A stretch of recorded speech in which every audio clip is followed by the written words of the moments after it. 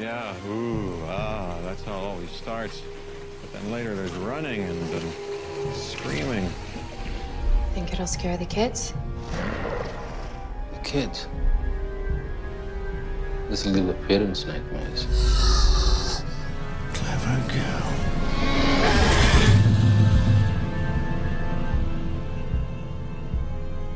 Hello, my name is Austin Torres, and welcome to the Would You Die podcast, the show where we talk about our favorite horror monsters and villains. This episode is episode 1 of the inaugural Jurassic June, a whole month of this podcast dedicated to the cinematic treasure, the Jurassic Park franchise. Spare no expense on this one. Today, I'm excited to bring on my first guest of the first Jurassic June. He's a filmmaker and a cinematographer, best known for his work with Captain Sassy Media, my friend, Jason Sigritz. How are you doing today? Hey, Austin. Thanks for having me. I'm doing good. How are you? I am excited because it's always a good day when you're talking about Jurassic Park. There's always a sense of excitement in the air when a new Jurassic Park movie is coming out. So That's how I'm doing. I work for a certain retailer and they've got Jurassic Park up everywhere. They're ready to go. So every day I walk in, I'm like, yep, here it comes. I feel that. I get this way with certain horror franchises, with Marvel and Star Wars, but it's like a special type of thing when it's Jurassic Park. Yep. I mean, we've been feeling it. Obviously, You got me here, super fans. We've been feeling it since the 90s. Exactly. Since the 90s. Before we get into it, I have to ask, what's your favorite dinosaur? Oh, it's T-Rex. But I mean, yes. you can't underestimate a Velociraptor. No. You get 3 every time, but it's always going to be T-Rex. So yeah, that Air 5, 100% right to you. Yes. Agreed. What about you? Oh, you know it. It's Rexy, baby. Oh yeah. She is a T-Rex when you think about her. Like the perfect, and I don't know. All right. We're about to go into a deep dive philosophical question, kind of. Perfect. Is Rexy just the T-Rex, or because we were raised with Jurassic Park, that is our mental image of what a T-Rex should be? I think that Stan nailed it. And it was so up to date on the science and the stop motion and everything that went into it. It just felt like the first real one. So that's a tough question. I remember watching dinosaur movies before that, and they were just goofy lizards. And then Land Before Time came out, and that might have been what kind of started it for me, where I was like, okay, this thing is moving fast. This thing's scary. It doesn't look like a stop motion silly lizard. Right. But yeah, I think though when Rexy came out, it's probably our time. But still, if you were to Google T-Rex, I feel like she's the first one. Yeah, I think you'd be right, because that's a couple years before Walking with Dinosaurs. Yep. And that was a huge documentary when it came out. And Apple has that new Prehistoric Planet. And in my mind is just oh, it's another Walking with Dinosaurs. I have no clue if it has anything to do with it. But in my mind, I'm oh, Walking with Dinosaurs. Yep. I mean, you can't say prehistoric and not think immediately it's dinosaurs. It's I don't even, cavemen, what? It's dinosaurs. Right. Yeah, so I'm on that. It's Walking with Dinosaurs. So I'm still excited to watch it. I mean, oh yeah, I think it's on Apple TV. They were smart to release it around the same time as Jurassic World. It's always funny to see that marketing from all angles, even if it's not directly attributed to it. It's just everywhere. I think it's smart because right now the public wants dinosaurs. And I think we are back. And you'll see it I feel sometimes slasher movies will come out in little pockets. The last one being Scream comes out, and then we get Texas Chainsaw right after. They knew it. We were joking about that last week, thinking about Nightmare right now. Obviously Deandra keeps up on all the news, but they're releasing Coffees. They're releasing the TV show again. Warder's fighting for all these rights. I'm when's the movie coming? It's right there, That is going to be something I'm looking forward to, talking about Freddy. That's going to happen. You want to talk about a long episode? That's a long form. That might be a whole month of just talking to Deandra about Freddy. I am 100% okay with that. I'm going to pivot just a little bit. I introduced you. You're a cinematographer, a filmmaker. Can you kind of tell everyone who's listening a bit more about yourself? Yeah, absolutely. I live in Ohio. And as far as like how it attributes to the cinematography and filmmaking is, Deandra and I just decided one day we were on vacation. We're like, we're bored. We should make videos. We've both done that. So, like from that lens, we both had these skills and we started developing it. But I've done video and photography and filmmaking for a really long time, just never on like a professional level. It was always just this fun hobby. So I've been behind some form of video camera for like 20 plus years. I'm going to date myself really quick. But yeah, I mean, it's always been something that I was really interested in. And then, I got raised kind of uniquely. My dad worked for the Air Force, so we lived overseas. So I did like all this cool traveling. Like I've done all these neat things, and obviously why I'll get into it about Jurassic Park. But I think that's what kind of drew me to all of these things with cinematography, is like telling stories, because I have so many fun stories that I want to tell. Yeah. So that was the weirdest answer for tell me about who you are, but now you totally know. That's awesome, though. I love that.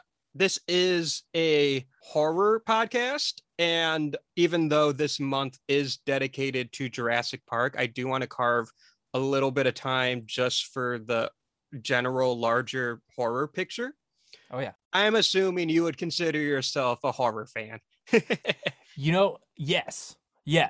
And I didn't realize it until recently. Because I don't like maybe like the torture porn stuff very much. There's just like certain parts of that genre I don't like. But yeah, I've totally started becoming one and realized that I had been. Well, I actually really like that answer, because I have a theory. I'm going to lay it down. It's a chaos theory. No, it's not. But too soon. But I think that horror is a very broad and diverse genre, to the point where it's almost hard to define. Yeah. Because I guarantee you ask 10 different people what horror is, you're going to get 8 different answers. And the reason why I say 8 and not 10 is because I feel like at least two people will say, oh, it's just scary movies. Dismiss them entirely as just, oh, it's just scary movies. But it's more of like a feeling or something than a genre. Yeah, I like where you're going with this. Yeah, but like horror, everyone knows what a horror is, but everyone has like a different understanding. Yeah. Right? To the point where I think if you look at genres like you do the scientific animal classifications, like the kingdom, genus, phylum, I don't remember. It's been a while since I did biology, but like the classification of living organisms, if you look at horror that way, not horror, film genres that way, I think you'll find that like drama, comedies, and horror and action would be like the 4 core. Yeah. Because those are all designed to elicit broad-ish emotions. And then and then it starts to get more narrow. I think romance is kind of closer to that, but I don't think it's as big, and it doesn't elicit as strong of an emotion as seeing a really cool action sequence or hearing a really funny joke, right? Yeah. But as you go like down the classification system, horror is very broad. So you get slashers, you get psychological horror, you get ghosts. I'm going to ask you something, and this ties into both Jurassic Park and this kind of like broader horror theory. Is Jurassic Park horror? Yeah, no doubt. Right? I 100% agree. It's terrifying. It's terrifying. And for a bunch of different reasons. There's that primal, oh shit, a dinosaur type of fear. But then there's also the broader intellectual, like what can be unleashed with untampered genetic engineering. Mm-hmm. Or even just like the fear of another man, like of another person. Right. What they could do. Yeah, there's tons. Yeah. the fear of like, I don't know, because there's like Jurassic Park's very, very complex in its themes, and that has a lot to do with Michael Crichton being an amazing author. There, at the same time, a lot of people don't think Jurassic Park is horror, and that's where kind of subjectivity kind of comes into place, because whenever I talk to people and I ask them that question, when I ask them why they don't think Jurassic Park is horror, they're like, it's not scary. Scary can mean a bunch of different things. So it is subjective, yeah. Because like, no, I don't have nightmares of velociraptors when I go to bed anymore. But if I was walking down the street and I see a velociraptor in the alley, my pants are gonna be a different shade of brown, if you know what I'm saying. What scares people is always different, right? Like Jason Voorhees doesn't scare me. Like Chucky doesn't scare me. By that logic, Friday the 13th and Child's Play wouldn't be horror, but they are most definitely horror. I like turning that argument on its end. I like that. Throw it back. Is right? That's true. It's true. It just because it doesn't scare me doesn't mean it's not scary or horror. The thing with Jurassic Park is also a bunch of other genres too, where if someone's like, I think it's a science fiction film, it 100% is a science fiction film. Like, I'm not arguing it isn't, but a lot of films can be multiple things. Film genre theory is so like interesting to me, especially seeing films like Jurassic Park, because it's an adventure movie. It's a lot of things. I think it depends on what your not gut reaction, but like the first sequence or scene you think of when you think of Jurassic Park. I think a lot of people think of the Brachiosaur scene, the Welcome to Jurassic Park bit. They do. And when they think of that first, then I get it. I think of the T-Rex breakout, and that's a horror scene. Yeah, I've thought about that one, but like I'll never get over the opening. I distinctly remember, like I lived overseas, so my dad goes to the States, he comes back, and he's got this movie. He knows I like dinosaurs. It definitely wasn't legit because somebody stands up and walks out of the movie theater in the middle of it. You know, so somebody was like bootleg recording this thing. But like it's grainy, and since watching this movie on every format imaginable, I finally know what happens in that scene, but it was just so scary. Mm-hmm. Like as a kid, when that guy lifts up and he touches the top of the cage, you're like, nope, done. Absolutely done. Yeah, that scene stuck with me, even though we all know Rexy and that scene is so quintessential, but that raptor scene always gets me. And it's like, that's how the film starts. Yeah. Each Jurassic Park movie starts, with the exception of Jurassic World, each one starts with like a horror scene. How good they are kind of depends on the film, but they do start with one. We don't talk about Jurassic Park 3. And while I think the Jurassic World movies have embraced action a bit more, mm-hmm.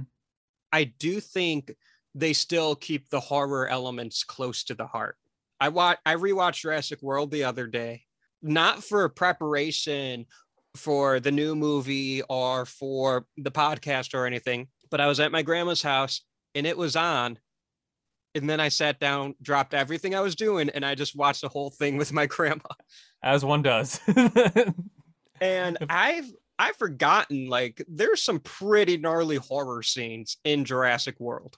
How well do you remember Jurassic World? Well, but, you know, like, I'm sitting here, so I was silent for a second. I'm not, apparently I'm off my podcast game. I'm racking my brain. I'm like, okay, which one's Austin going to say? What's your scene? What's the scariest one in that? In Jurassic World? Yeah. I gotta know. For me, it's the kind of like the aliens scene when the Indominus Rex is camouflaged and they send the acid containment units without lethal weapons and they get murdered by the Indominus Rex. And you see like this is why I call it the aliens scene. You see like their heart rates being like, boom, like just, you can see them dying. And I'm like, yep, that's intense. And you get some of the like POV of it. And it's just, it's wild. People like a few weekends ago, people were up in arms on Twitter arguing about Doctor Strange pushing the limits of PG-13. And I'm like, how quickly we forget Jurassic World. Yeah. Yeah. I mean, there's that scene is absolutely bloody, but like any of the movies, people keep getting halved. Like, what are you talking about? Or that the kill scene of the babysitter. Yeah. In Jurassic World. That was uncharacteristically gruesome. Like, that's the only part of the movie where I'm like, why? It was mean. Very mean. In a different movie, it would have been my favorite part. Yeah. Because it's gnarly and awesome, but it's so mean-spirited. Yeah. In an otherwise warm franchise. Everybody that has some sort of death, even in that movie, always earns it. Right. And like, she was just like, oh, I'm annoyed by kids, so it's time for me to die. Like, she didn't do anything wrong. Right. And another thing is, like, that's not her job. She gets paid a lot of money to assist in the biggest theme park in the world, like assist the director of that park, essentially. Like, she has a legitimate high stress job and she's being used as a babysitter. Yeah. That's even what I called her. And she's probably like the third highest person at that park or something, you know? Exactly. Like, she is way too qualified. She is way too qualified to be on babysitter work, being paid way too much money to be doing babysitter work. And then she gets offed. I kind of love it. The messed up person in me kind of loves it. I just wish it went to a character that deserved it. Yeah. Because she did not need that. No, she's been fighting her whole career to get there. You know? Exactly. She just went in and it was a Tuesday and now she's inside of a giant dinosaur. Right. And she's getting like picked up by the pteranodons and just like, oh, it's very violent and very mean-spirited. If you watch it by itself, because it's just on YouTube, just that like minute and a half, and you're like, oh, this is terrible. I mean, it's gnarly. I'll give it that. Yeah. But it does make you feel like, did the director hate this actress? Yeah, right. Like, I don't think that's the case. I really don't. But like, why? I don't know. I don't know what the thought process was. I just thought of one thing. Maybe that's just supposed to, and this is terrible, but maybe it's supposed to go towards the character growth of Bryce Dallas Howard's character. Because she totally takes advantage of her assistant to watch the kids. And had she not done that, her assistant would still be alive. You know, and maybe that's part of what turns her in the next movie and makes her so against how she used to be. But that's a sad way to develop your character. I also think you're doing more work than they did. Oh, yep, you got me. And that sort of in that sort of realm. I do like Jurassic World. I think it's a good movie. I do have some issues with it, that being one of them, because Hoskins, played by Vincent D'Onofrio, I hate that character. I think that's such a bad villain, who's played great. It was crammed in there. The actor's great. Yeah. Played by a lesser actor. I shouldn't say lesser actor, but played by a different actor could have ruined the whole movie, because I don't think that's a well-written character. No, it's really surface level. It's a very cliche, like, you know, the corporate man going to come in and like, yeah, it's just, it's a weak. It's like, you're right. Everything, like the lack of depth to his literal dialogue. I don't like anything about that character, other than the fact that Vincent D'Onofrio is he's cheesing it up. And I'm like, I appreciate your performance of this character. Yeah. I bring him up because he gets bit in the hand by one of the velociraptors and killed by an off-screen blood splatter. And that's a lot of PG-13 right there. And he deserves the most violent death. He does. Because he does. Enables the violence and outright like causes a lot of people to die with his stupid send the raptors after the Indominus plan. And I thought too, when we were talking about the assistant's death, like who it could have been reserved for. And you could almost see it being rewritten where, you know, he needs a different death, maybe a raptor death to come full circle, but they maybe had that one planned for the villain. But you're right. It almost deserved a death like the mercenary from Jurassic 3. You know, where like Udesky? Udesky. Yeah. He like I love I got that forever in my head when he answers that satellite phone, but apparently not in that moment. But like where the raptors purposely paralyze him, you know, and he's just suffering. Oh, like, and he's being used as bait. Right. Yeah. Did Jurassic Park 3 just have more depth than something? You know, like that Right. one, that's what Vincent deserved, you know, something drawn out. Something satisfying for the audience because he earned it, you know? Yeah.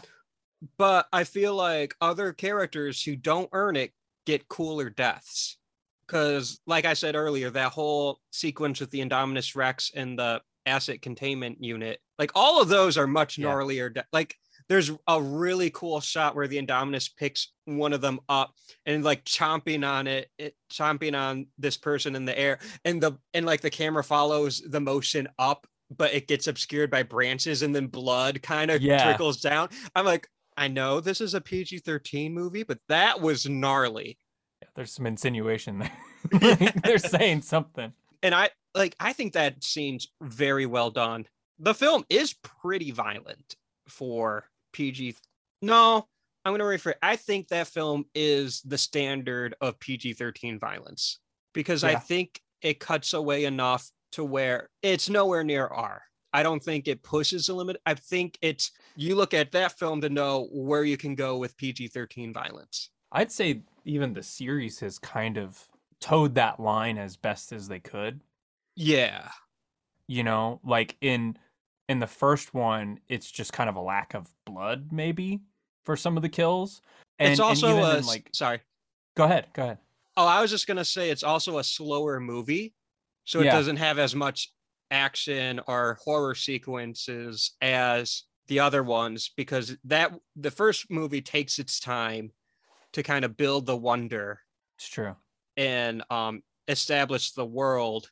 So that first one doesn't have as many sequences, but they do hit hard. They do. I mean, you know, you think about like some of the novelizations or comics or like even just fan art of Nidri's death, or even like how it reads in the book. It's intense. I mean, you know, that's that horror element. I watched a video on YouTube once.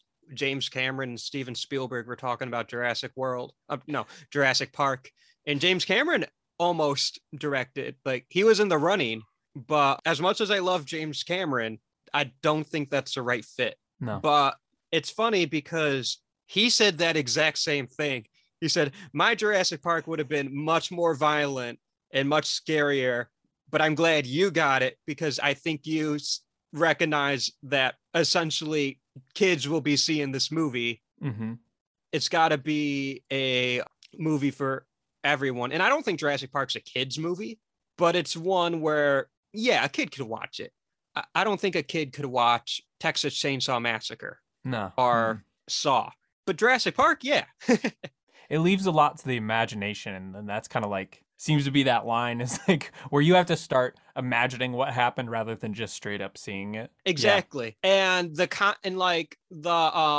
themes aren't as grisly because like the first Texas Chainsaw leaves a lot to the imagination, but you don't want your kid watching a movie about cannibals living in the rural areas of Texas. Like that's a bit too much for a kid to know about. But whereas Jurassic Park, it's like, I think it's important for kids to kind of start learning about us as a society, our relationship with nature. That's an interesting point of view.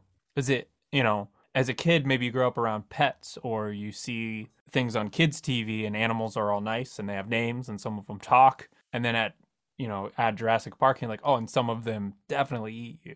Right. And like nature's scary too. Right. And Jurassic Park has both elements in the one film because like, oh, you could pet the brachiosaur and the triceratops. Don't fuck with the velociraptors. Even Nedry knew that. Even Nedry knew not to mess with the Raptors. Right? I'm so excited with how many quotes we're gonna jam into this single episode. I'm ready.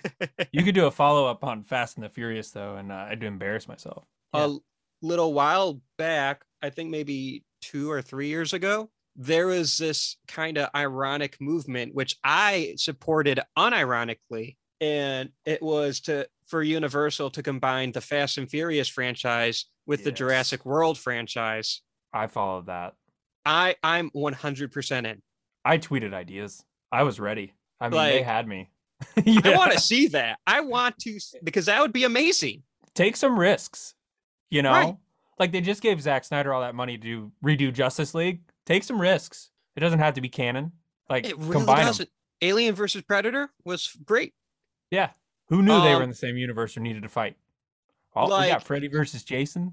When you see it on screen, it just makes sense. Yep. Vin Diesel fighting dinosaurs has always made sense. I just didn't know it. Exactly. And I'm just saying, since day one, Rexy has been chasing cars. You've got me. You got me there. She's a fan of tires, you know. So oh yeah, yep. Tasty treat. Arguably, Rubbery goodness. Arguably a gearhead. She is a car fan. So you know what? That'll be the irony. That's how it ends. Rexy joins the family. She was always in the family. Yeah, she's gonna test to see if the Cruise cars are built Ford tough. You will know if they're built Ford tough. They go through the Rexy test, and yeah, I just have to say that made my day. I completely forgot about all those memes and all that news, and that's just so good. You know exactly what I'm going to go look up after this. Oh, yeah. But I'm just like, listen, Jurassic Park, it's my favorite franchise of all time. It's not a prestige franchise. It's just not. They make a bunch of money because they're fun dinosaur movies. Big dumb fun. Exactly. There's a little bit of smart ideas in each one, but with the exception of the first movie, it's big dumb fun. I think a large part of it is due to kind of straying away from Michael Crichton as the series go on. And unfortunately, Michael Crichton passed away a few years ago. So I think before Jurassic World was even being made. So there's no way these current movies could involve him, right? But it's not like Jurassic Park is going to lose any credibility as a franchise. Right. If it did in 97. Yeah. When with one of my favorite movies. Godzilla movies. I love the second one, but that's exactly what it was. Just a Godzilla movie. And I love Steven Spielberg. I will literally kiss the ground he walks on if given the chance. But Lost World has like a plot hole the size of a semi-truck. Well, what do you think? How do you explain it to yourself? Because we love these movies enough to explain why that's dumb. What's your theory? When I was little, I used to say, well, I think Velociraptors got on. And then interesting. Either Rexy, not Rexy, because it's not Rexy, either the buck tyrannosaur ate them, or they just yeeted themselves off of the boat before getting to San Diego. Yeah, San Diego. Yeah. What I would say now is part of me wants to come up with like the craziest bonkers, like shittiest explanation.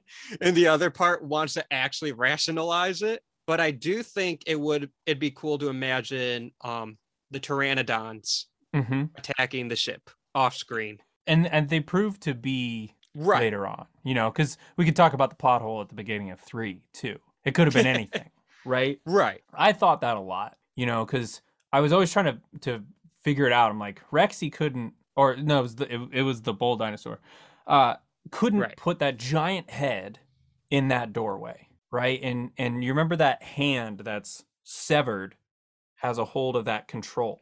So the only thing I was thinking is that maybe that T-Rex was running around the top of the boat and that person was waiting for the T-Rex to go in, you know, and was like standing outside of the doorway, still holding that, got chomped off, you know, and that arm swung in. But the one I really love, and this is totally fake, there's no way, but it's Nick Van Owen, because he disappeared, right? He disappeared. And what was his job the whole time was to sabotage engine Like, that's actually why he got hired, not because he's a photographer.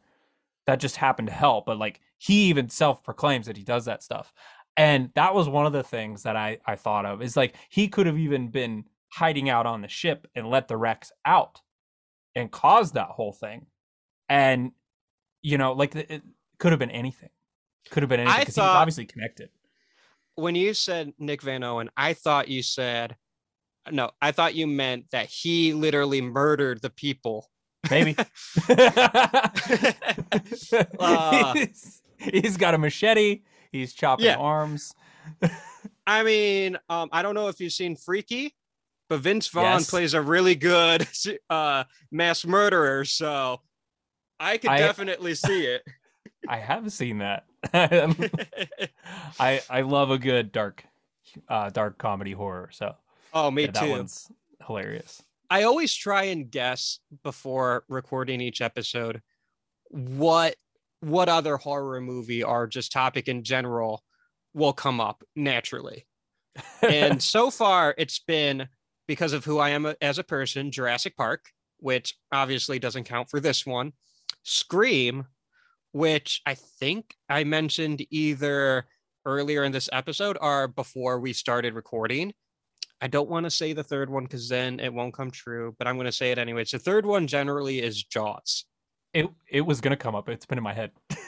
Oh, so perfect. Yeah. Perfect. I'm not changing the trajectory. This was always going to happen. And part of it is because Jurassic Park and Jaws are very related in a lot of ways. Mm-hmm.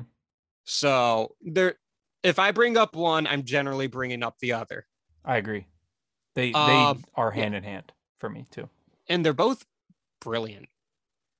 And side tangent.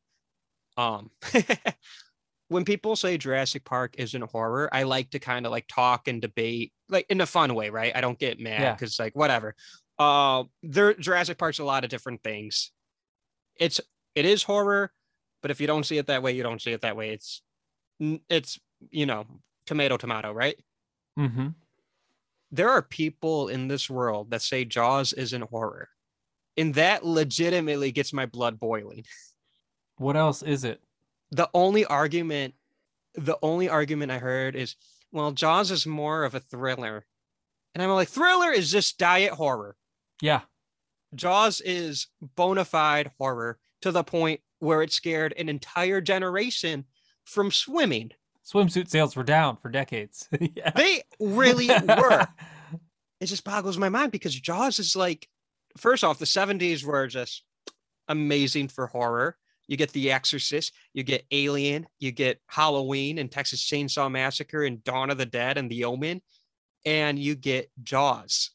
Like, it was popular because of those. I mean, like that was that escapism that was starting to happen that the 80s became. And the 70s come out with like the masterpieces, but the 70s walked so the 80s can run.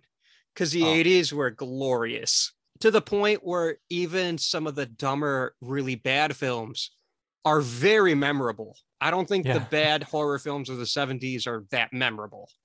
No, they didn't have it figured out yet. But the 80s, they're very memorable. I don't know. I only see the argument that, like, well, Jaws is more of a thriller. It's like, you know what? Sometimes I'll indulge it. Maybe the second half has thriller elements. A shark eats a kid in broad daylight with a fountain of fucking blood spraying out. And that's not horror. And continues to eat people. Yeah. And there's nothing you can do about it. That if you were to just say out loud, a monster keeps murdering people and they die and no one can stop it, that's a third of the horror movies out there. Like what are you talking about? It's definitely horror. I agree with you. I just think some people out there, they just have a very narrow mind of what horror is. Mm-hmm. I think they just think of horror as slashers and ghosts. Monsters are the horror genre. Yeah, like they came first. They came first. Universal monsters. Mm-hmm. So we're talking about Jaws, a lot of Universal today. I love this. Oh yeah. Well, Jurassic Park is like the flagship franchise. Well, I Fast think and that might be Furious kinda has Fast. it. Yeah, I was about to say, I think that's Fast and they might be hand in hand. Yeah, I think Fast 7 made just the ungodly amount.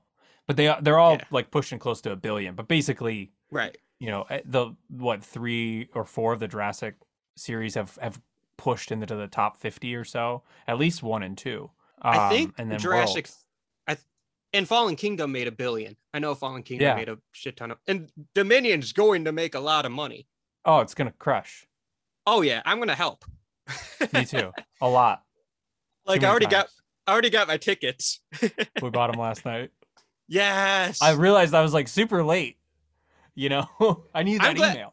I'm glad you got your ticket. Did you get it for Thursday night? I don't know. I gotta ask her. if not, then yeah, I'm gonna buy another set. I got them like the day they released because I was not playing around, and I got center of the theater because I love the center, especially for event movies. If they're like sold out and people are kind of like loud and cheering, I love that. Yep. And sometimes people will ask me, it's like, don't you get annoyed if it gets too loud? And I'm like, honestly, first off, I'm going to see this movie the next day. Like, it ain't that big of a deal. I'm going to see this film multiple times, even if I don't like it. Yeah. I just am. But you can't recreate that first experience. No, you're right about the event movie things. I think about like 2015. Mm-hmm. We had World, we had a new Star Wars, we had Mad Max. Like I remember seeing all of those, and they were all events, and it changed it. You know, it didn't feel as impactful later. But then you can also get the opposite. I saw Men last night, and there was like 4 people in the theater, and you can like hear somebody like shuffling around with their jacket or like popcorn, and you're completely out of it, which is so ironic. Right. You're just like, that person in the front of the theater is breathing too loud. You feel like it's somebody, like a stranger's at your house watching when it's that small. You're right. Like, what are you doing here? You are a filmmaker, just like myself. Yes. Well, let's talk about... Stop. No, I liked that movie. Thank you. I can't take a compliment sometimes because now I feel like so good, but I don't know what to say. So thank you. I've been told to do that. I've been told to say thank you. It's okay. But someone of a completely different caliber. But Jurassic Park, Steven Spielberg. Let's talk about the direction of the franchise, filmmaking wise. Jurassic Park, I think, is one of the weirdest movies because I think blocking wise and like, well, cinematography, Dean Cundey does this, and I'm pretty sure he's my favorite cinematographer because he does like all my favorite movies. Right. Halloween, The Thing, Back to the Future, Jurassic Park. I was watching Disney Plus the other day. I was watching the making of Book of Boba Fett because I'm a huge Star Wars fan and Boba Fett's my favorite character. So it's like, and I'm there to watch like my boy Robert Rodriguez say some stuff. I love Robert Rodriguez. And Dean Cundey's being interviewed. And I'm like, he worked on the Book of Boba Fett? I was so surprised. I was not expecting him to show up. So, but anyways, I think Jurassic Park, everyone talks about like the visual effects as they should. Right. Completely changed the industry. And Stan Winston is a legend. But that film is shot really well. It is. I think it's beautiful. And to shoot that way and to put in those animals with no reference points, how they did it. I've watched a lot on how they've done it in every making, and it's just the amount of thought, you know, to like create the dinosaurs 3 different ways, to plan out all these shots and not know what it's going to look like having filmed all that. You're right. It's an absolutely beautiful film, and I think that's part of what has stuck with us, you know, so much, and what we've kind of lost in other ones. I want to give a lot of credit to Dean Cundey for that, and obviously Steven Spielberg. But Jurassic Park is still informing our visual language. Like when I go see a movie, I see Jurassic Park shots, you know? Yeah. And that could just be Steven Spielberg being Steven Spielberg, but like the T-Rex eye in the window. You see that everywhere. Yeah. obviously like the T-Rex in the rear view mirror, but Spielberg has always done that since like Duel. But that's arguably like the best use of that shot. Oh yeah. And I loved that he would always put the fantastical in the like mundane. Like that was that was I heard that referenced at one point. Like that was always his reason to do that, was to take his extreme thing that has no reason to be here and put it into something that we're used to seeing every day. Yeah, that with that mirror forever, you know? Like everybody still jokes about it because it still says it on half those mirrors out there. You know, we're like, as soon as you read it, you think of a T-Rex. Oh yeah. Whenever I look at my blind spots and I see like a pickup truck or something, I think in my head, must go faster because of that sequence. And I'm like, nope, I don't need to be going faster. I'm going fast enough. Such that scene too. And I just watched a thing about Goldblum talking about how they encouraged him to say that line in Independence Day.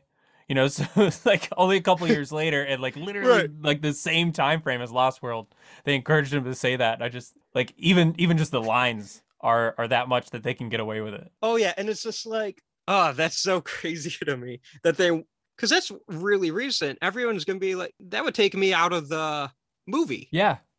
I'd be like, was that a Jurassic Park reference? By the person who said it in Jurassic Park, being chased by like all of it. Yeah. You know? Yeah. Have you seen the most recent Candyman movie? Yes. I like that movie a lot, but in the first kill where he kills like the art director and his girlfriend or intern or both, it was kind of weird. They were about to do the nasty, but then they say Candyman because they're dummies and they get killed. But when the guy's like running away, he's belted onto her or something. And he's saying to himself, must go faster. And that took me out of the movie. It did me too. Yeah. And at first I was like, was that a Jurassic Park reference in my Candyman movie? And then he did it again. He says it twice. And I was like, that was a Jurassic Park reference. And normally I get excited when Jurassic Park is referenced. I don't think that's the place to do it though. No, especially, you know, like we are super fans, obviously, but it's too big of a movie. It's like putting an Avengers line in your movie nowadays. But you're right. I felt that even with Independence Day. Yeah. And like when Scream name drops Jurassic Park, they do it because the Mindy character is explaining requels. Yeah. And she's going like, Halloween, Saw, Jurassic Park, Star Wars. And I'm like, that's a good place to reference Jurassic Park. Yeah. It's part of your universe. Yeah. Yeah. It's relevant. Not, oh, I'm about to get got by Candyman. Time to reference Jurassic Park. Spared no expense. You know, you can't say some of these lines. Right. And if you do, it has to be natural, right? Like if your characters, I think there's a time and place for a reference like that. It's not in your first kill. When the art director says it, it just comes off cheesy. And like we're still establishing this brand new version of this icon. And then in the middle of them establishing who they are and what they do, we get a must go faster. And it's just like, I like that movie. I do. I don't mean to rag on it for one little thing. I really liked it. But I thought it was beautifully shot. And I do appreciate a Jurassic Park reference in the larger film because Jurassic Park has like the greatest mirror shot of all time. Candyman is about mirrors. On a meta level, I get it. And I think it's very smart. Not in that place, though. I didn't connect that. Literally any other place put that line or a different Jurassic Park line. There's a beautiful shot when Candyman he's getting the high schoolers and like one of them drops the makeup mirror and you're watching the violence through the makeup mirror. That's really cool. I think you can get a through line from the Jurassic Park shot to that shot. They're very similar from like a visual storytelling standpoint. Yeah, that's terror in a reflection. Like, well, you said it Yeah. perfectly earlier. It's the extraordinary in the mundane. Spiritually, I think that's like the next step from the Jurassic Park shot to that Candyman shot. That almost would have been a better Easter egg. Yeah. Because the only people that are, going to remember that as well are like the people that would know the shot too. Exactly. And someone might recognize that shot from a similar movie, like, but I think Jurassic Park is like the iconic mirror shot. Like, I know Toy Story 2 blatantly rips it off, but that's also different because Toy Story 2's animated comedy. Right. And it's a fun, like, it works when it's for fun, It's all irony in those. Yeah, they're mocking pop culture, so it's okay. Exactly. And Rex is my favorite toy in the Toy Story universe. Right? Yeah. He I was love mine Woody, too. but Rex is my favorite. I also love Slinky Dog. Slinky Dog is so funny to me. But Slinky, Rex is great. And you don't get too far from Jurassic Park because Toy Story, Jurassic Park, 90s films starring beloved Tyrannosaurus Rexes. I still see the connection, so I'll allow it. We can continue. I normally let people pick their topics. Obviously, I didn't do it this time because Jurassic June. I'm just going for other Jurassic Park fans. But normally I'm like, what's your favorite Ghostface movie? What's your favorite Michael Myers movie? I have a feeling I know what your favorite Jurassic Park movie is. Oh, yeah. I mean, you do. Yeah. It's the first one by like... Yeah. I always say by a million. Like, if somebody says, what's your favorite movie? Jurassic Park by a million. Like, no doubt. Every other movie, we could sit here, we could spend just as much time going on the flaws of those other movies.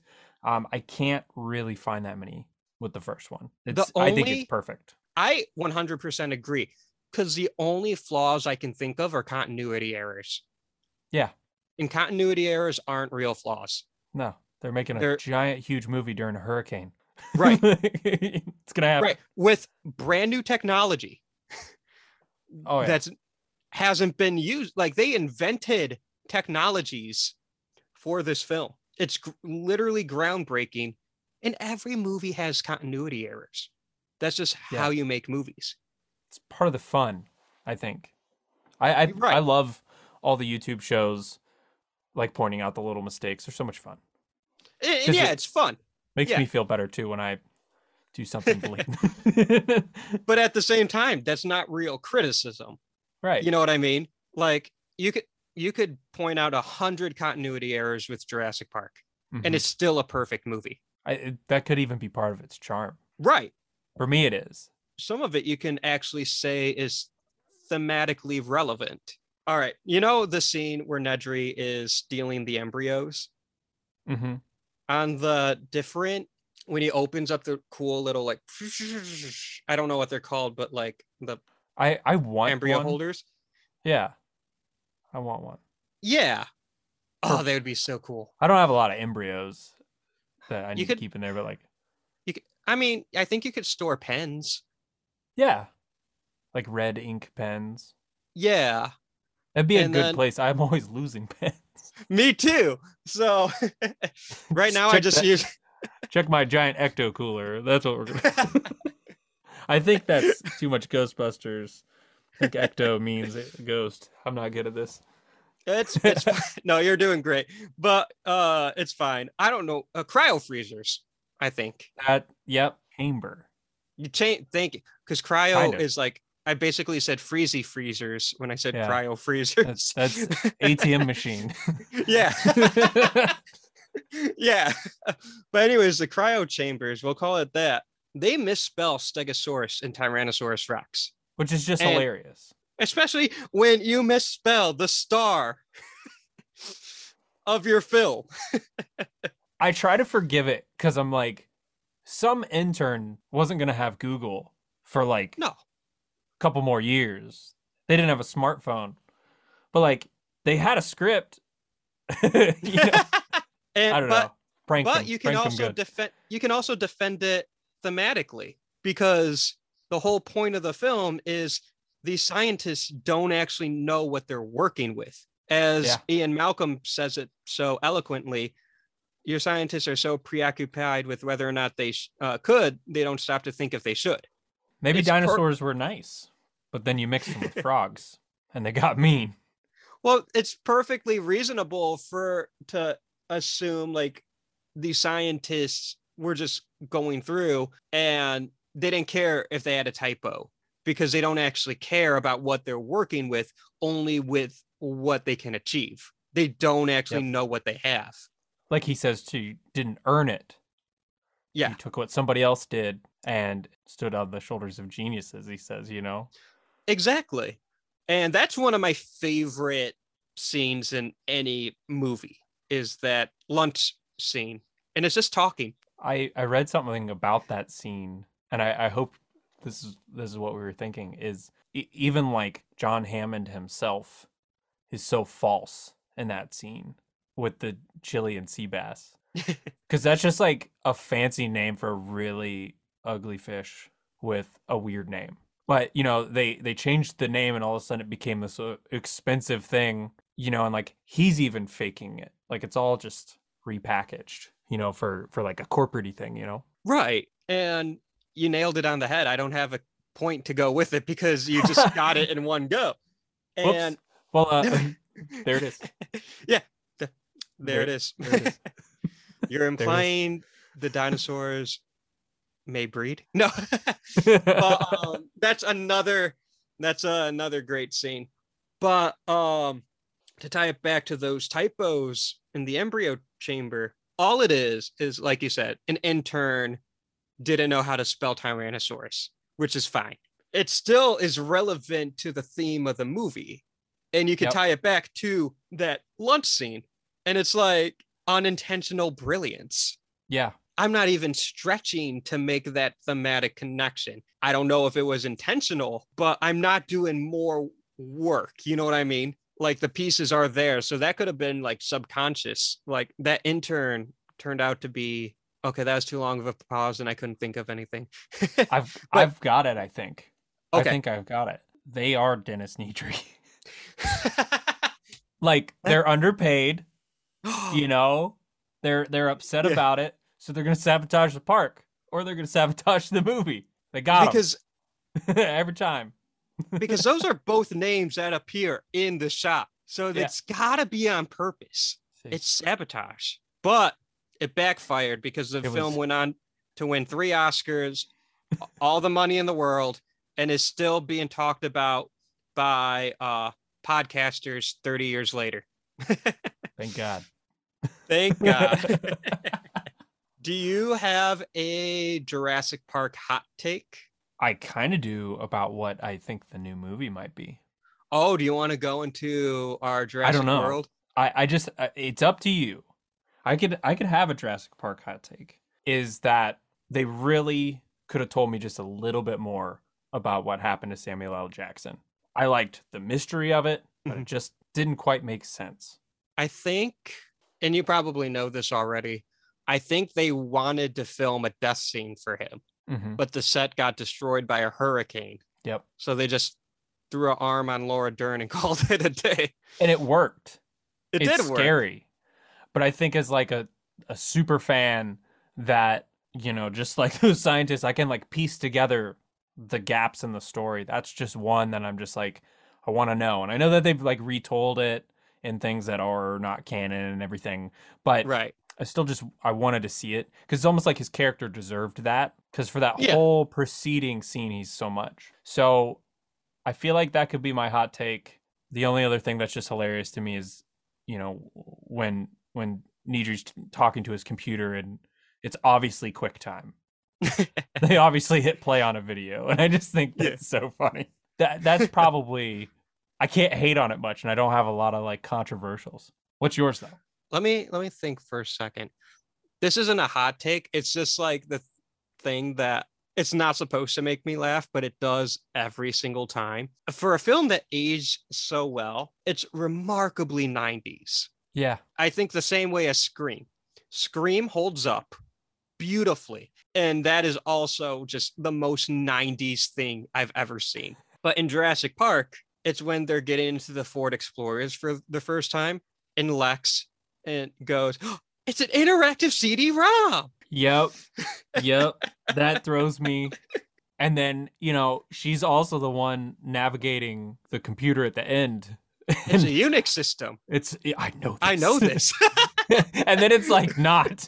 It's some interface that they created for the movie, which made a lot of sense, honestly. But not to take away from Lex, because I like that moment for her, but that might be like the least thought out scene in the movie, because Laura Dern is essentially sitting on the ground, not really helping from her position at the door. Dr. Alan Grant, I always refer to him as doctor. Oh, he has a degree, so yeah, that's polite.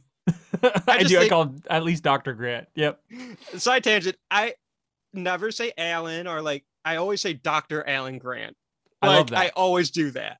I don't do it for Ian Alan Malcolm or Ellie Sadler. Alan. Alan. Yeah, that's the only time I do it. But that's also my middle name, which is amazing, spelled the same way. So Alan. Yeah, I'm all about it. That is awesome. Now people know. Oh, you heard it here first. But here I am critiquing Steven Spielberg. But just feedback. Dr. Ellie Sadler is just like at the door in a position that's not helpful. And Dr. Alan Grant is just like, Ellie, grab the gun. And she goes, I can't reach it. I can only grab it if I move, or something like that. Yep. And I'm like, well, you're not helping from where you are, so move. And even worse is Tim is just there with his hands on his head, hopping up and down, helping no one in this situation. Now, this is an 8-year-old child, so it's fine, but at the same time, I feel like that 8-year-old child would know to pick up the weapon if he hears the adults struggling. And he knows what a Gallimimus is. Yeah. He knew what a Velociraptor was. Yep. He knew what he was getting into. And it's not he like was a smart Grandpa kid. didn't show him pictures or like talk about this. And with Ellie too, she's right against the hinge of the door. That's the part of it that gets me. Because you're right, she's not helping at all, but she's not even like putting any force onto the door. She, it's doing nothing. Yeah, that's my hot take. Taking yours. Double take. Super spicy hot take. Coming in hot. But if that's like the biggest issue with that movie, that's a perfect movie. Yeah. Because all the talky, boring scenes are great. I love them. They're and I say talky, boring as like they should be boring, but they're so engaging. Mm-hmm. Jurassic Park is, now this is me like stuck up pretentious film snob. This is a thinking man's blockbuster. It's not one of those Marvel films. I feel like that though, as much as we're joking about it. I agree. Like you can tell that it was written by somebody that enjoyed that genre and enjoyed the suspense and like really setting the mood. Like for me, the scene that gets me every single time, like if I'm watching the movie with anybody, I make them shut up. Is as soon as they get to the Velociraptors and they introduce them. Yeah. And they should all be destroyed. Exactly. Muldoon walks up and what was one conversation becomes two. And it's mixed so well that you can listen to both conversations and follow them. But that's such a Spielberg thing. And it just, that scene gets me every time. Who does that? Who just splits up and has two conversations on film like that are both equally mixed? And you know which one is the important one. Yeah, you do. Yeah, and it's in the back. And it's amazing. But you still get what you need to get from that scene. I just wanted to explore what I think is the greatest jump scare, arguably the greatest jump scare in any movie. Because I do think Jaws could take that title. I do think that beautiful shot in The Exorcist 3 can take that title. And the Darth Maul scare in Insidious could probably take that title. That Insidious one. That one gets me I know it's coming and it still gets me. Wes Craven has some really great jump scares in A Nightmare on Elm Street. Yeah. Okay, I'm thinking of way too many amazing jump scares because then I was about to be John Carpenter's The Thing has a great one with the blood test. But the Mr. Hammond, I think we're back in business jump scare in Jurassic Park, I think needs to be in the conversation. It does because of the context for me more than almost anything. Because like you go to the specifically horror movies to get scared. Like you just do. But Jurassic Park, you knew you'd get scared. You knew there was going to be dinosaurs, but you didn't expect a jump scare like that. It reminds me of like Alien, when no one really knew what that movie was going to be. And then the stomach burster comes out. Yeah. And everyone's like, oh my God. You know, like completely unexpected because you don't know what that movie is. And I think that's, for me, Jurassic Park is like, it is not, even though we talk about it's a horror movie, like you didn't expect that in that genre. Right. You didn't. Right. Because Jurassic Park's also other things too. Yeah. And you don't expect a scare like that in Jurassic Park. And because Jurassic Park doesn't have many jump scares, it really just kind of, Jurassic Park's more of a tension type of scare movie. The T-Rex breakout scene's all tension and a bad situation getting worse and worse. From just that first puddle.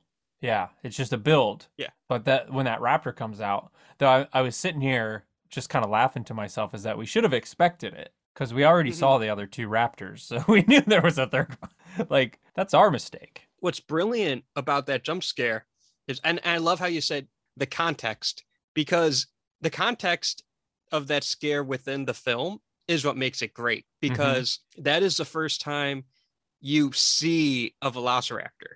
It's true. And the velociraptor has been hyped up the whole film. Up to that point, the whole movie, you get lines like, they should all be destroyed. Shooter, you bred raptors. Like Muldoon, Dr. Alan Grant, even Henry Wu, like they talk about the raptors. And to credit Dean Cundy, yet again, that shot when Dr. Alan Grant is holding the baby raptor and he realizes it's a velociraptor and it's like the shadows on his face in that moment. You bred raptors. And then what they do to that cow in the feeding scene, like it's a little bit of Jaws within another movie that's a little bit of Jaws. Yeah. You know, the scarier is the unseen. Right. And it's almost like Alien too.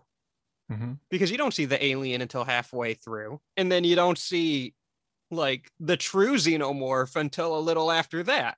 And that's a great scare also, I think, is the first appearance of the fully grown xenomorph. Oh yeah. In the dark. Oh. Alien also comes up a lot. That is my favorite like horror movie is Alien, because I like that. I consider Jurassic Park a horror movie, but I disqualify it from being any of my favorite genre movies because it would be, like you said brilliantly, it's Jurassic Park by a million. And Jurassic Park's like 5 or 6 genres. So that's 5 or 6 genres taken. So I disqualify Jurassic Park from any genre lists. That's fair. Alien takes the horror movie for me. But that raptor scare, it's the first time we see the true raptor, or not true. It's the first time we see the raptor like for realsies, and it's a jump scare. Yeah. In a heroic moment.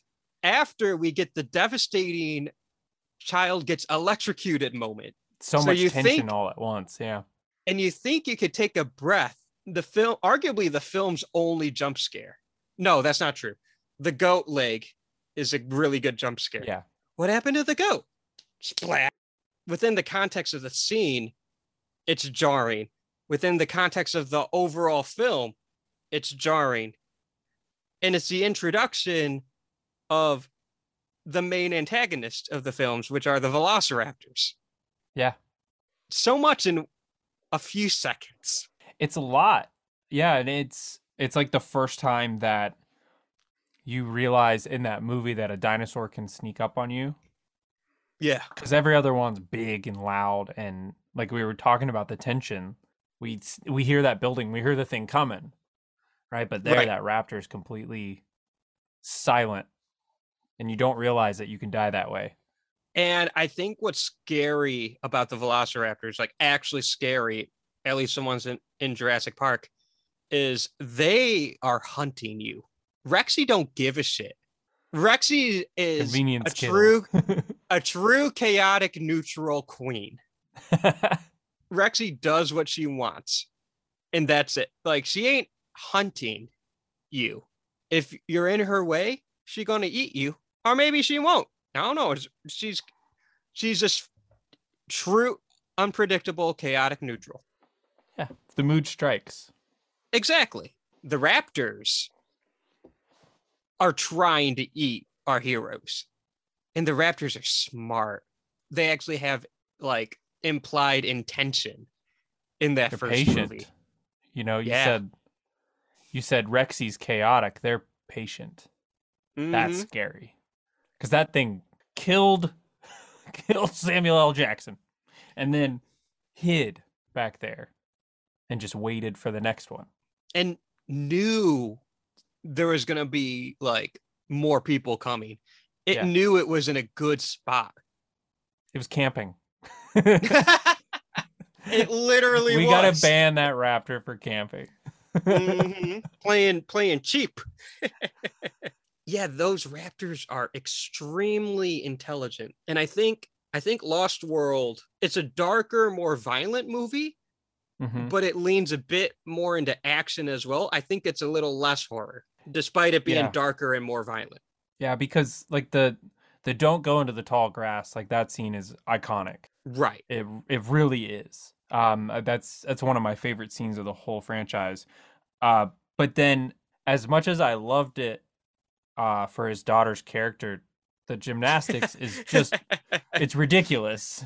We know it's all ridiculous. It's Steven Spielberg doing a father-child relationship thing like he does in everything, but like it just lost me. Yeah, a part's really ridiculous where it's a bit much in the same movie with a mini Godzilla sequence.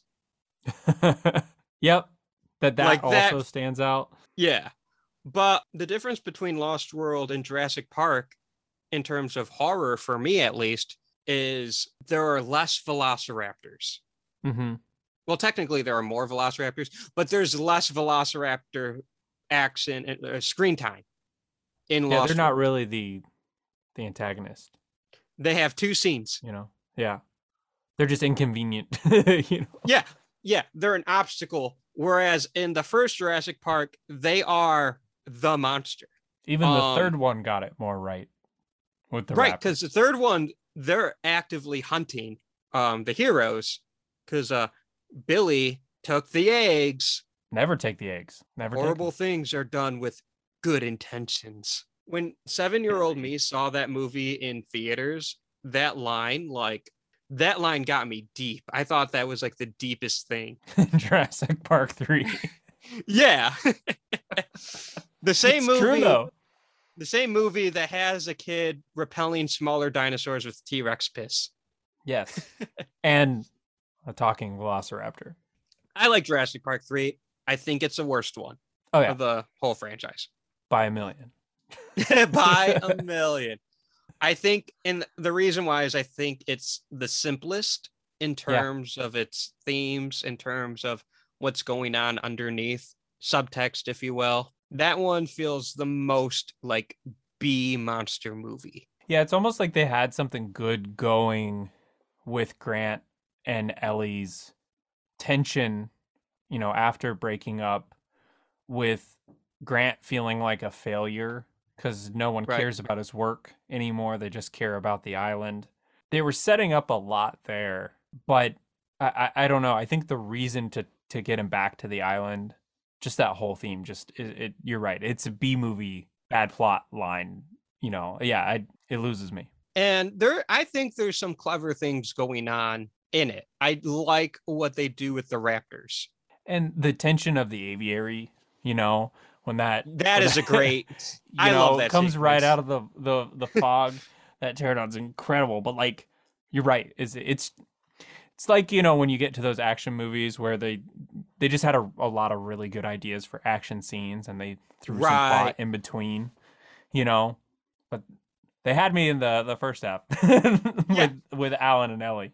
And that's the first Jurassic Park movie that's not directed by Steven Spielberg. That one's directed by Joe Johnston, who I think is to me, he strikes me as a good, like, working director. Yeah. Like, he gets the job done and he makes a good picture, but he's never going to win any awards. There was nothing shiny about that, but it was a Jurassic Park movie with decent stuff and made a lot of money, you know, but also kind of killed the franchise.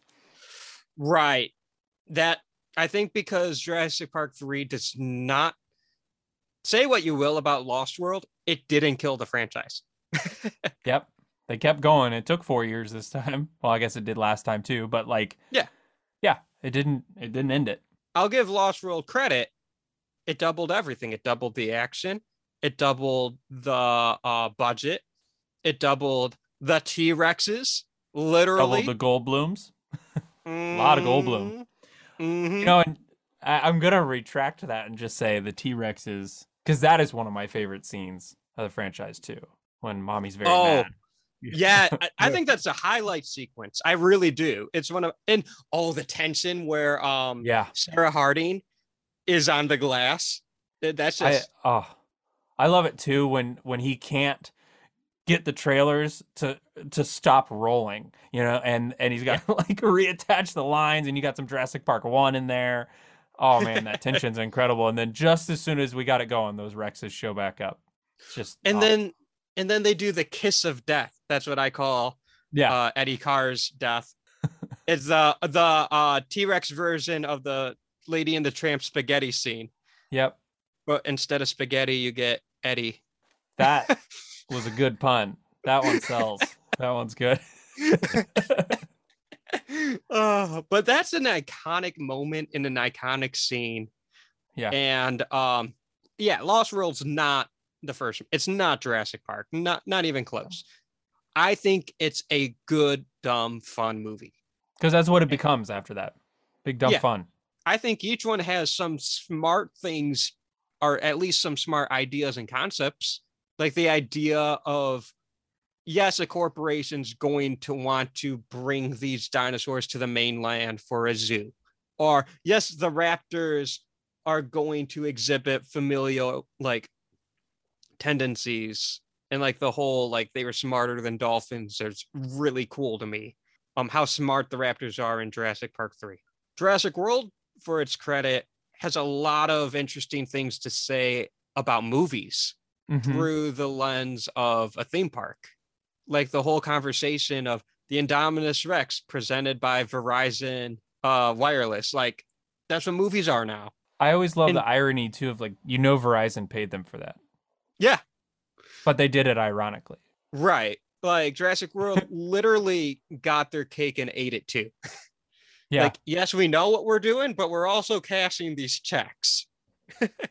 So Verizon really did bring us the Indominus Rex. I really did. Yeah. And the fact that you have, like, Jimmy Buffett Margaritaville in that theme park. So you get a Margaritaville sponsorship, and you have Jimmy Buffett in a quick, like, blink and you miss it cameo, which is amazing. I love that. I laugh about that every time. Fun fact, my mom's first time she saw it right away. She's a huge Jimmy Buffett fan, and she goes, "That's Jimmy Buffett." And I'm like, you did not blink. You saw that first try. I love those. Just those tiny little Easter eggs. That's so. You're right though. It's like they're really attacking all of that, like all the heavy advertisements and like the corporate-y thing again. You know, that tends to be the theme, I think, of like, you know, making money on things that we don't understand. And the Indominus Rex is so much representative of the modern blockbuster. Like on a meta level, the Indominus Rex is Jurassic World. Rexy is Jurassic Park. The base genome of the Indominus is the T-Rex, Jurassic Park, with a little bit of other stuff thrown in. Like Scream says, Jurassic World's a requel, bringing in legacy characters like Dr. Wu, mentioning John Hammond, and following the plot. You know, theme park goes to shit. but with new characters and new ideas. And Jurassic World knows it's not Jurassic Park, but it's still gonna give you a good time. Yeah. And Still going to try to recreate that moment. right. And then you have the Indominus Rex and the T-Rex facing off. And yeah, it looks like the Indominus Rex is going to win, but you know Rexy's going to win that shit. We deserved it. After all that Spinosaurus BS, which we all know no, Spinosaurus would have lost. But yeah, I remember that moment in the theater going, I swear, if they kill Rexy, like if they do it to me again, I'm done. Right. Yeah. We needed that. And then like you get that satisfying moment of Rexy with Blue teaming up. Because I like Blue. I'll just say it. I like Blue as a dinosaur. Obviously Rexy's our favorite. And they use the Lost World music when Blue comes back. I don't know why. The Lost World music does not show up anywhere else in that movie or at all in the sequel. So I don't know why they use the Lost World music. I get why they don't bring back the Raptor theme from the first movie, even though it kind of disappoints me. But these are different Raptors. I get it. They're not the villains anymore. It still disappoints me, especially because there's a really good opportunity to use it when the Raptors turn on the people in Jurassic World. Yeah. Perfect place to bring back that theme, but it don't hurt the movie. No. It does a little bit. But it's just satisfying to see Rexy and the classic dinosaurs taking down the unholy hybrid. Yeah. And that is Jurassic World saying nostalgia will always win. No matter what we do, we can't beat the original. Yeah. The two former enemies that faced off at the end in your movie have now teamed up to kick our movie right out. Right. Yeah. Yeah. I like that thought. And it's like, yes, Jurassic World is big, dumb fun, but there is thought. Yeah. Like, I don't think I stretched there. Like, I think Colin Trevorrow knew what he was doing with that movie. Mm-hmm. He was a fan, you could tell. Yeah. And he knew you can't touch the original. Like, when you come at the king, you best not miss, right? Well, he was not coming at the king. He was bowing down and paying his respects. Although there is a really fun swipe at Jaws, I think. Because, feeding the shark. Feeding the shark to the Mosasaurus. But I think that's fun. I think that's done in good fun. You know, and that's almost more of the tongue-in-cheek kind of irony that you're talking about, though. Is like, isn't that the Mosasaurus, you know, like the giant, like pumped up steroid version of a shark, you know, of like the shark in that movie. So it's the Indominus of sharks. I don't know. No, that's a good point, because like Jaws is the first blockbuster. Now look what blockbusters have become. No, that's a really good. I love that. That's a really good point. Bigger and dumber. As dumb as they get, they always have something happening underneath, which I can appreciate. Sometimes it don't work for me. Like, I hate the whole angle of using the dinosaurs as weapons. I'm sorry. It's like that throwaway script that they had, you know, where they were going to like combine humans and dinosaurs. It's like, you couldn't completely get rid of it, could you? Right. And it's like, to me, it's like, we could say something really smart about the world. And I'm like, you're already saying something really smart about culture, how we perceive, especially pop culture and cinema nowadays. And in science-wise, you have a really interesting going on with just the existence of the Indominus Rex, bringing in a bit more of that Frankenstein science fiction horror to the Jurassic Park franchise. You don't need the weapons subplot because it's dumb. Because isn't there enough tension about just releasing the raptors to hunt the Indominus without the whole military weapon tinge? Like, isn't it already controversial to let out raptors? Right. Like, it doesn't need that theme. Yeah, I see that. And you don't need to train the raptors for the end game to be weapons. You could train the raptors for the end game being AI or further genetic testing. Or maybe their containment. Right. But they decided to go the route of weapons and whatever. Yeah. And then they doubled down on it in the next one. And I'm like, oh my goodness. Fallen Kingdom's good. I like it, but it's a haunted house movie. And that's why I like it. Yeah. The first half is Lost World. The second half is House on Haunted Hill. Can I say though that like the like saddest moment in the whole series is that it was the same Brachiosaur from the first movie. And they didn't have to do that. They didn't have to.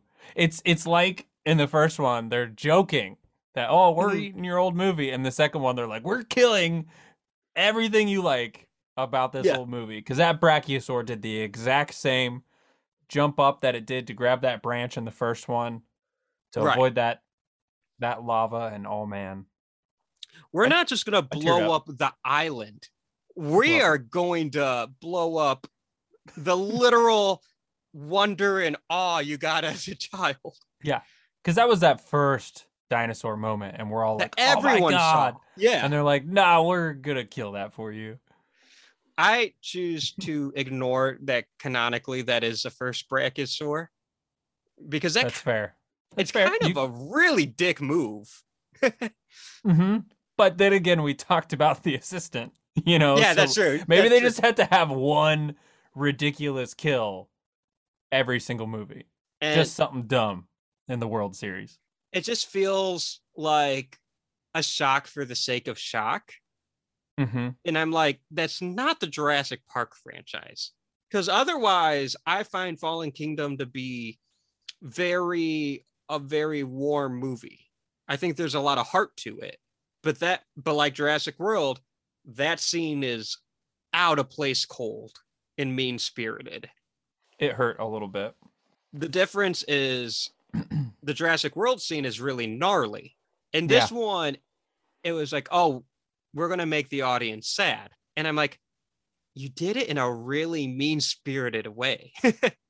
Yeah, it was like watching Marley and Me or something. Right. A dog died. Right. Oh, they can kill all the humans they want, but a dog died. Like that was our dog. Exactly. And like you already have fucking Buffalo Bill stealing teeth from the different dinosaurs. Ridiculous. I do love the Rexy in the trailer when they're trying to get and they shot Blue. Like they just did a lot. Shot Blue. But that scene, blood transfusion scene with Rexy like tranked in the that's my favorite scene of the movie. It's great. Like it paints the picture really well. You do feel like you're in that trailer with them. Even just saying like, oh, like how it smells bad or something. I don't remember the line he says, but like that just put me in there. I'm like, okay, that I agree. Rexy smells. That's fine. And there's a beautiful mix of practical, animatronic, and state of the art CGI work in that scene alone. I mean, the whole movie, but that scene alone. Oh, you just got me though. I just thought of one from Jurassic World that we missed. When the Indominus kills the Brachiosaurs, because that was also animatronic and CGI combined. And it was seamless too. So what we know now about Dominion is we will be crying about Brachiosaur kills. They're just gonna kill them every episode or every movie. Yeah, they're 2 for 2. Might as well make it 3 for 3. Oh man, I will protest it. Stop killing the long necks. But I felt it made sense for the story in the first one. Yeah. And the second one I felt was unnecessary. Like it didn't have to be the first Brachiosaur. Yeah, you didn't have to stand up like that. Right. Especially because there's already, like we already saw dinosaurs drowning when they ran off a cliff. Like that part kind of messes me. I love the sinking gyrosphere because that's a really tense, a really great sequence. And I think it's done in one shot.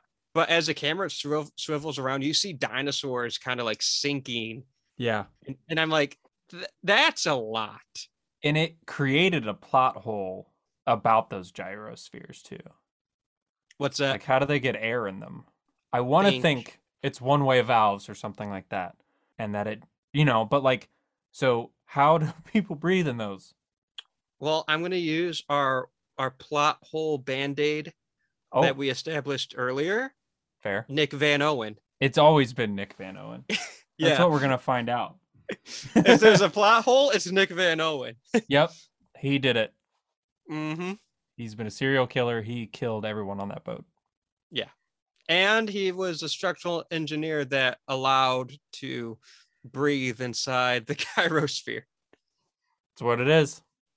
And everyone's freaking out about bringing back Sam Neill, bringing back Laura Dern, bringing back Jeff Goldblum. But when Vince Vaughn shows up in Jurassic World Dominion, I better hear all the cheers like it's a Spider-Man movie. I mean, it would be on brand with all these cameos that keep happening. After all the stuff I've heard about Doctor Strange, like it would be on brand. Right. So bring him back. But I think I think it's finally time to talk about what we think is going to happen in Jurassic World Dominion. Okay. Would you like the honor of going first? That is one of the best honors of my life. I will take it. So I'm going to just be very direct about this. I do not think that Alan Grant and Ellie are going to die. I think that this movie is going to bring them back together because the movie's always just been about them. Mm-hmm. There has to be stakes. We see what happens to Blue in the trailer. So Blue's a parent now. Blue can't die. So to me, it's Rexy is going to do something heroic and die. And Ian Malcolm is going to do something heroic and die. And I can't think of this movie without those two. Like, that's the stakes that you need to... Because everyone's saying this is the end of it, right? Yeah. They're saying this ends it, and that's the only way that you can end it, is it has to be iconic people. So you think about, like, what happened in Scream, what happens in all these new movies, what happened in all the Avengers movies. Yeah, I think that's what's going to happen. Because they're marketing this as the end game of Jurassic Park. And what did Endgame do? Goodbye, Iron Man.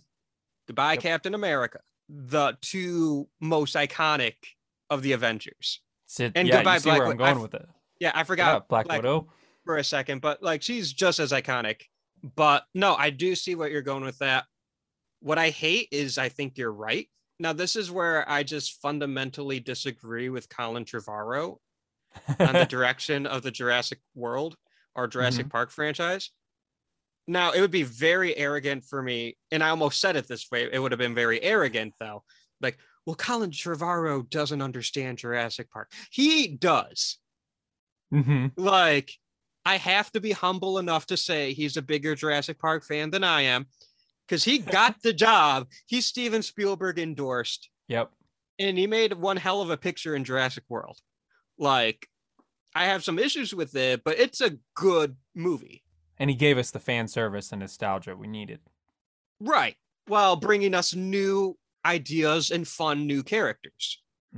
But I just disagree with treating the Jurassic World, the Jurassic Park franchise as you would a Star Wars or an Avengers franchise. I don't think Jurassic Park needs to operate in that way, but it is. Now, this could be studio mandated too. I have a thought on that. So I heard a rumor that the movie was originally 6 hours and that the studio got involved and cut it all up down to 2.5. And all of the city streets in like Italy or whatever, where the raptors are chasing Chris Pratt, was all thrown in at the end. Like, it wasn't part of the original movie. That's interesting. I've done a pretty good job avoiding a lot of stuff. Whoops. No, you're good. No, you're fine. You're fine. I don't think that's going to impact my enjoyment of it. No. But I'm nervous for it because I will have a violent reaction if they kill off Rexy. And even if it's heroic? Yes. I'll be able to live with it if it's done well. If they do it like Iron Man, I'll eventually be okay. Get a few drinks in me, I'll come to terms. So there's a gauntlet with just 2 fingers and a weird Right. I am Rexy. Snap. But you can snap 2 fingers. Yeah, you just need 2. But I think my problem with it though is she's been through enough. Let her live. Like, just let her be a dinosaur. But I think you're right, because when you kill her off, you're killing off the franchise symbolically. Right there on the logo. Exactly. It was always her. It was always her. The thing is, that gives me a little bit of hope is they're open to making more. Mm-hmm. But like you said, they want to have stakes, and Rexy is the obvious one. They're not going to kill off Blue. My thing is, I think they're going to kill off Rexy relatively early, just like they did in Jurassic Park 3 with that T-Rex. Interesting. They want to. That would almost make it like non-heroic. Right. And I'm really scared they might do that. The reason why I think that is, I think they want to push the Giganotosaurus, which is admittedly a cool dinosaur. Yes. I'm glad they're bringing in that one, but they're going to want to push it to be the big bad. How do you be the big bad? You kill off Rexy. You kill off the T-Rex. The Rexy, yeah. Right. Now, that's ill-advised because Jurassic Park 3 killed the franchise when they did that. I think that's a big reason why. As cool as the Spinosaurus is, that you don't mess with the face of the franchise. They did, and it took 15 years to get another one. But the other reason I think they're going to go that route is you only see a handful of shots of Rexy in the promotional materials, and they're all from the movie theater or the drive-in scene, which is from the beginning of the movie, because that's what they showed at the beginning of that Fast and Furious movie. Yeah. I didn't go and see the Fast and Furious movie. I meant to, but I forgot. I ended up watching that opener on YouTube. I don't know. I mean, it's a 2.5 hour movie, you said? Yeah, that's what they're saying. And we've probably seen like overall 5 or 6 minutes of the film. Like the trailers, the first and second trailer reuse a lot of the same footage. So there's a lot of movie to be seen. And they could be hiding a lot behind that. There could be some really large plot stuff that they just can't show. And you're right. And it could be another send-off thing. Like, cool, let's kill it off. Let's move on. We got the new big bad.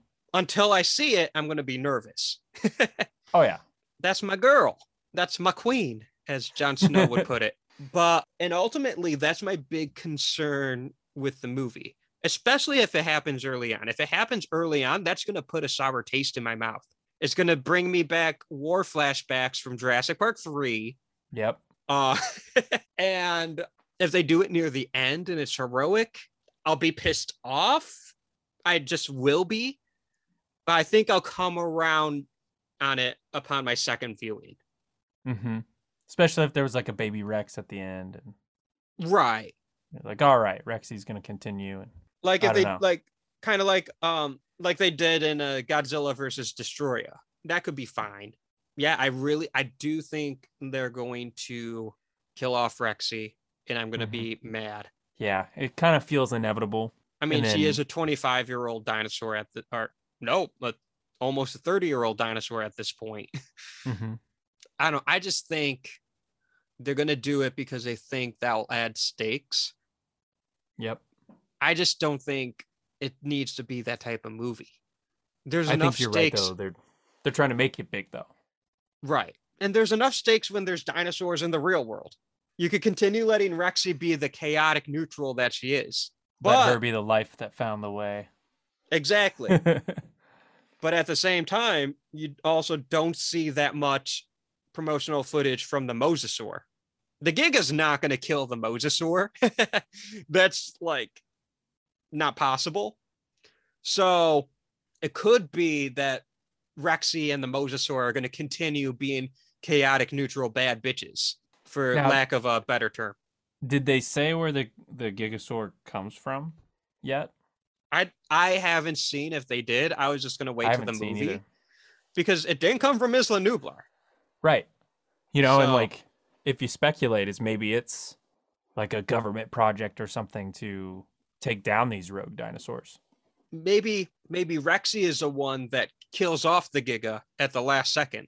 I wouldn't mind a double Rexy victory. I would not mind that at all. If they did that, I would single-handedly get that movie to $1 billion. I don't know. I think regardless, it's going to be a fun movie. Rewatching Jurassic World, I've forgotten a little bit because it's been a little bit since I've seen it last. I've forgotten how truly fun that movie is. It's a good time. And I do find it to be cold and mean-spirited, especially with the babysitter's death. And otherwise, one of my favorite sequences, that's like the most beautiful tribute to Alfred Hitchcock's The Birds. Right. I love the Pteranodon sequence. But that movie has a lot of heart too. Because I don't think a lot of people talk about the brothers in that film. And I'm like, I like that relationship. I did too. It was good to see them coming together, you know, and solving something, and then that caused the family to get back together at the end. And right, I'll tell you again, another moment that just always sticks with me is when the little brother like just blasts open those doors and you see the park again and the music swells, you know, it's the same theme. Yeah, there's a lot of good story around those two. And you're right, they don't talk about it very much. And they didn't even bring them back at all. Like no mention. Yeah. In Fallen Kingdom.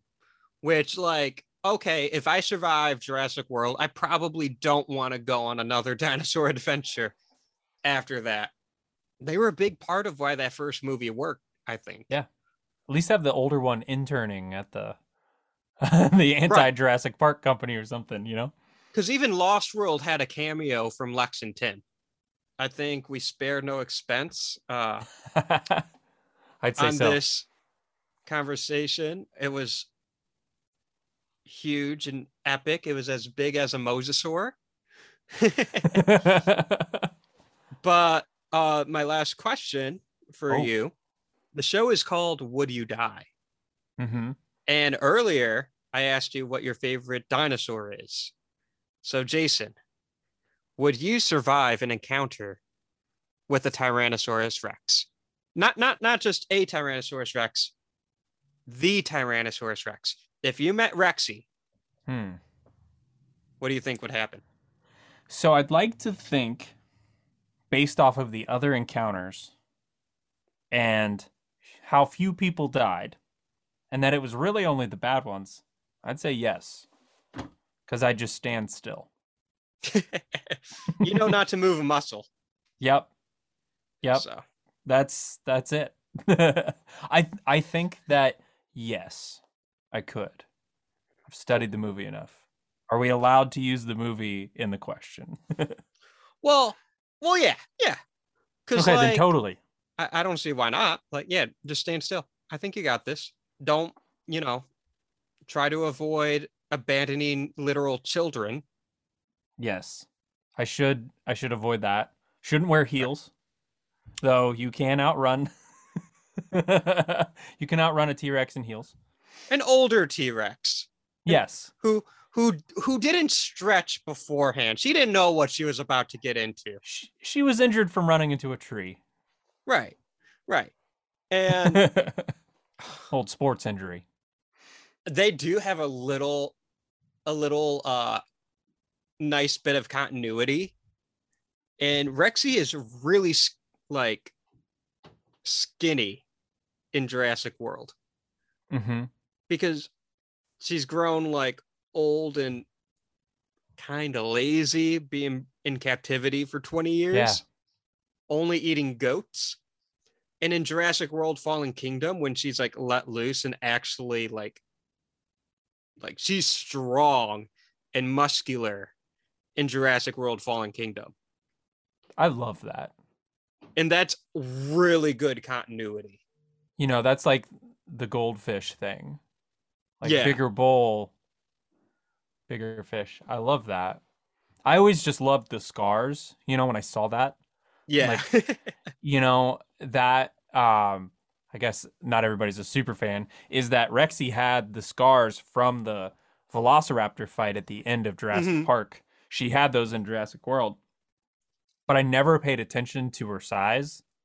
Like that, you know, you're like, she's basically like frail because she's just in this tiny little cage. Now I'm gonna, after I look up Fast and the Furious and Jurassic Park combo movie, I'm gonna end up rewatching the whole World Series, which I should anyways. Prep for the new one. The new movie is gonna come out. I'm gonna watch all 5 films multiple times before the new one comes out. So I'm very much excited for that. Do you have any other final Jurassic Park thoughts as we wrap up? For me, it's always been less is more with that suspense, and I hope they give us some of that. I hope they open really big, and then they really let these characters have the end that they all need, and then do, you know, like maybe that raptor chase is a sequence in between, and then just a really big ending. Like we need that again, like the first movie. We need that again. I like that. That'd be cool. You know, that would be my biggest thought. Recap it, or, you know, cap it off the right way. I'm trying to keep an open mind.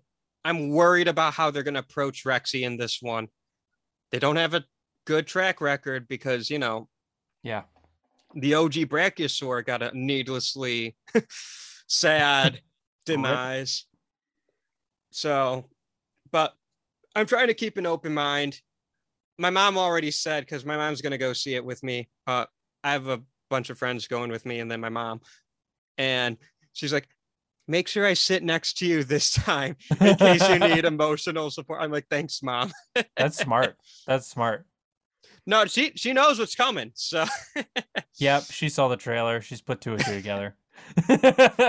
She's listened to me. So man. You got anything to plug? Anything coming up? You know, it's just keep checking out Captain Sassy Media. Deandra works really hard on that. I contribute, but like, it's just been really exciting to see everybody find us funny, you know, and get hooked into it. Just keep checking out stuff. We've got something with you coming up, about Scream. I can't talk too much more about it, but it's going to be pretty fun. I'm excited. And we talked about this already. So, got a couple Snacks and Screams episodes coming out, Flatliners and Escape from Tomorrow, the like gorilla Disney movie. Oh, so we've already got some good footage for both of those, and I'm so excited. It's gonna take me a little bit, but yeah, just keep checking out Captain Sassy Media and keep sharing it. We appreciate what you've done and what everyone else is doing. So that's my plug. I love that. Thank you so much, and thank you so much for talking Jurassic Park with me. Thank you for having me. It was awesome. Thank you for listening to today's episode. Shout out to my friend Jason Sigritz for joining me to kick off Jurassic June. We spare no expense, didn't we? Check out Captain Sassy Media on YouTube, where you can see my friends Jason and Deandra make awesome videos. I'll provide a link to their channel in this episode's description. Do you like the cool pictures on my social media pages? They are all done by this episode's sponsor, Hannah Cordy Photography. If you are in the Downriver area in Michigan, she is pretty much the best photographer around. Whether you are doing wedding photos, senior pictures, awesome 80s themed family portraits, or even promoting your own horror movie podcast, Hannah can do it all. Hold on to your butts because we are about to get a great deal. Mention the Jurassic June kickoff episode while booking, and you'll receive 10% off your photo session from now until the end of 2022. Once again, that is Hannah Cordy Photography, and I'll provide a link to her website below. You can find the show's social media on Twitter, Facebook, and Instagram at Would You Die Show. The music featured at the beginning and end of each podcast episode is composed by my friend, Josie Palmer. Don't forget to like, share, and subscribe this podcast if you like what I'm doing. This way the show can grow and we can all spare no expense. Until then, I'm Austin Torres. Let's go faster.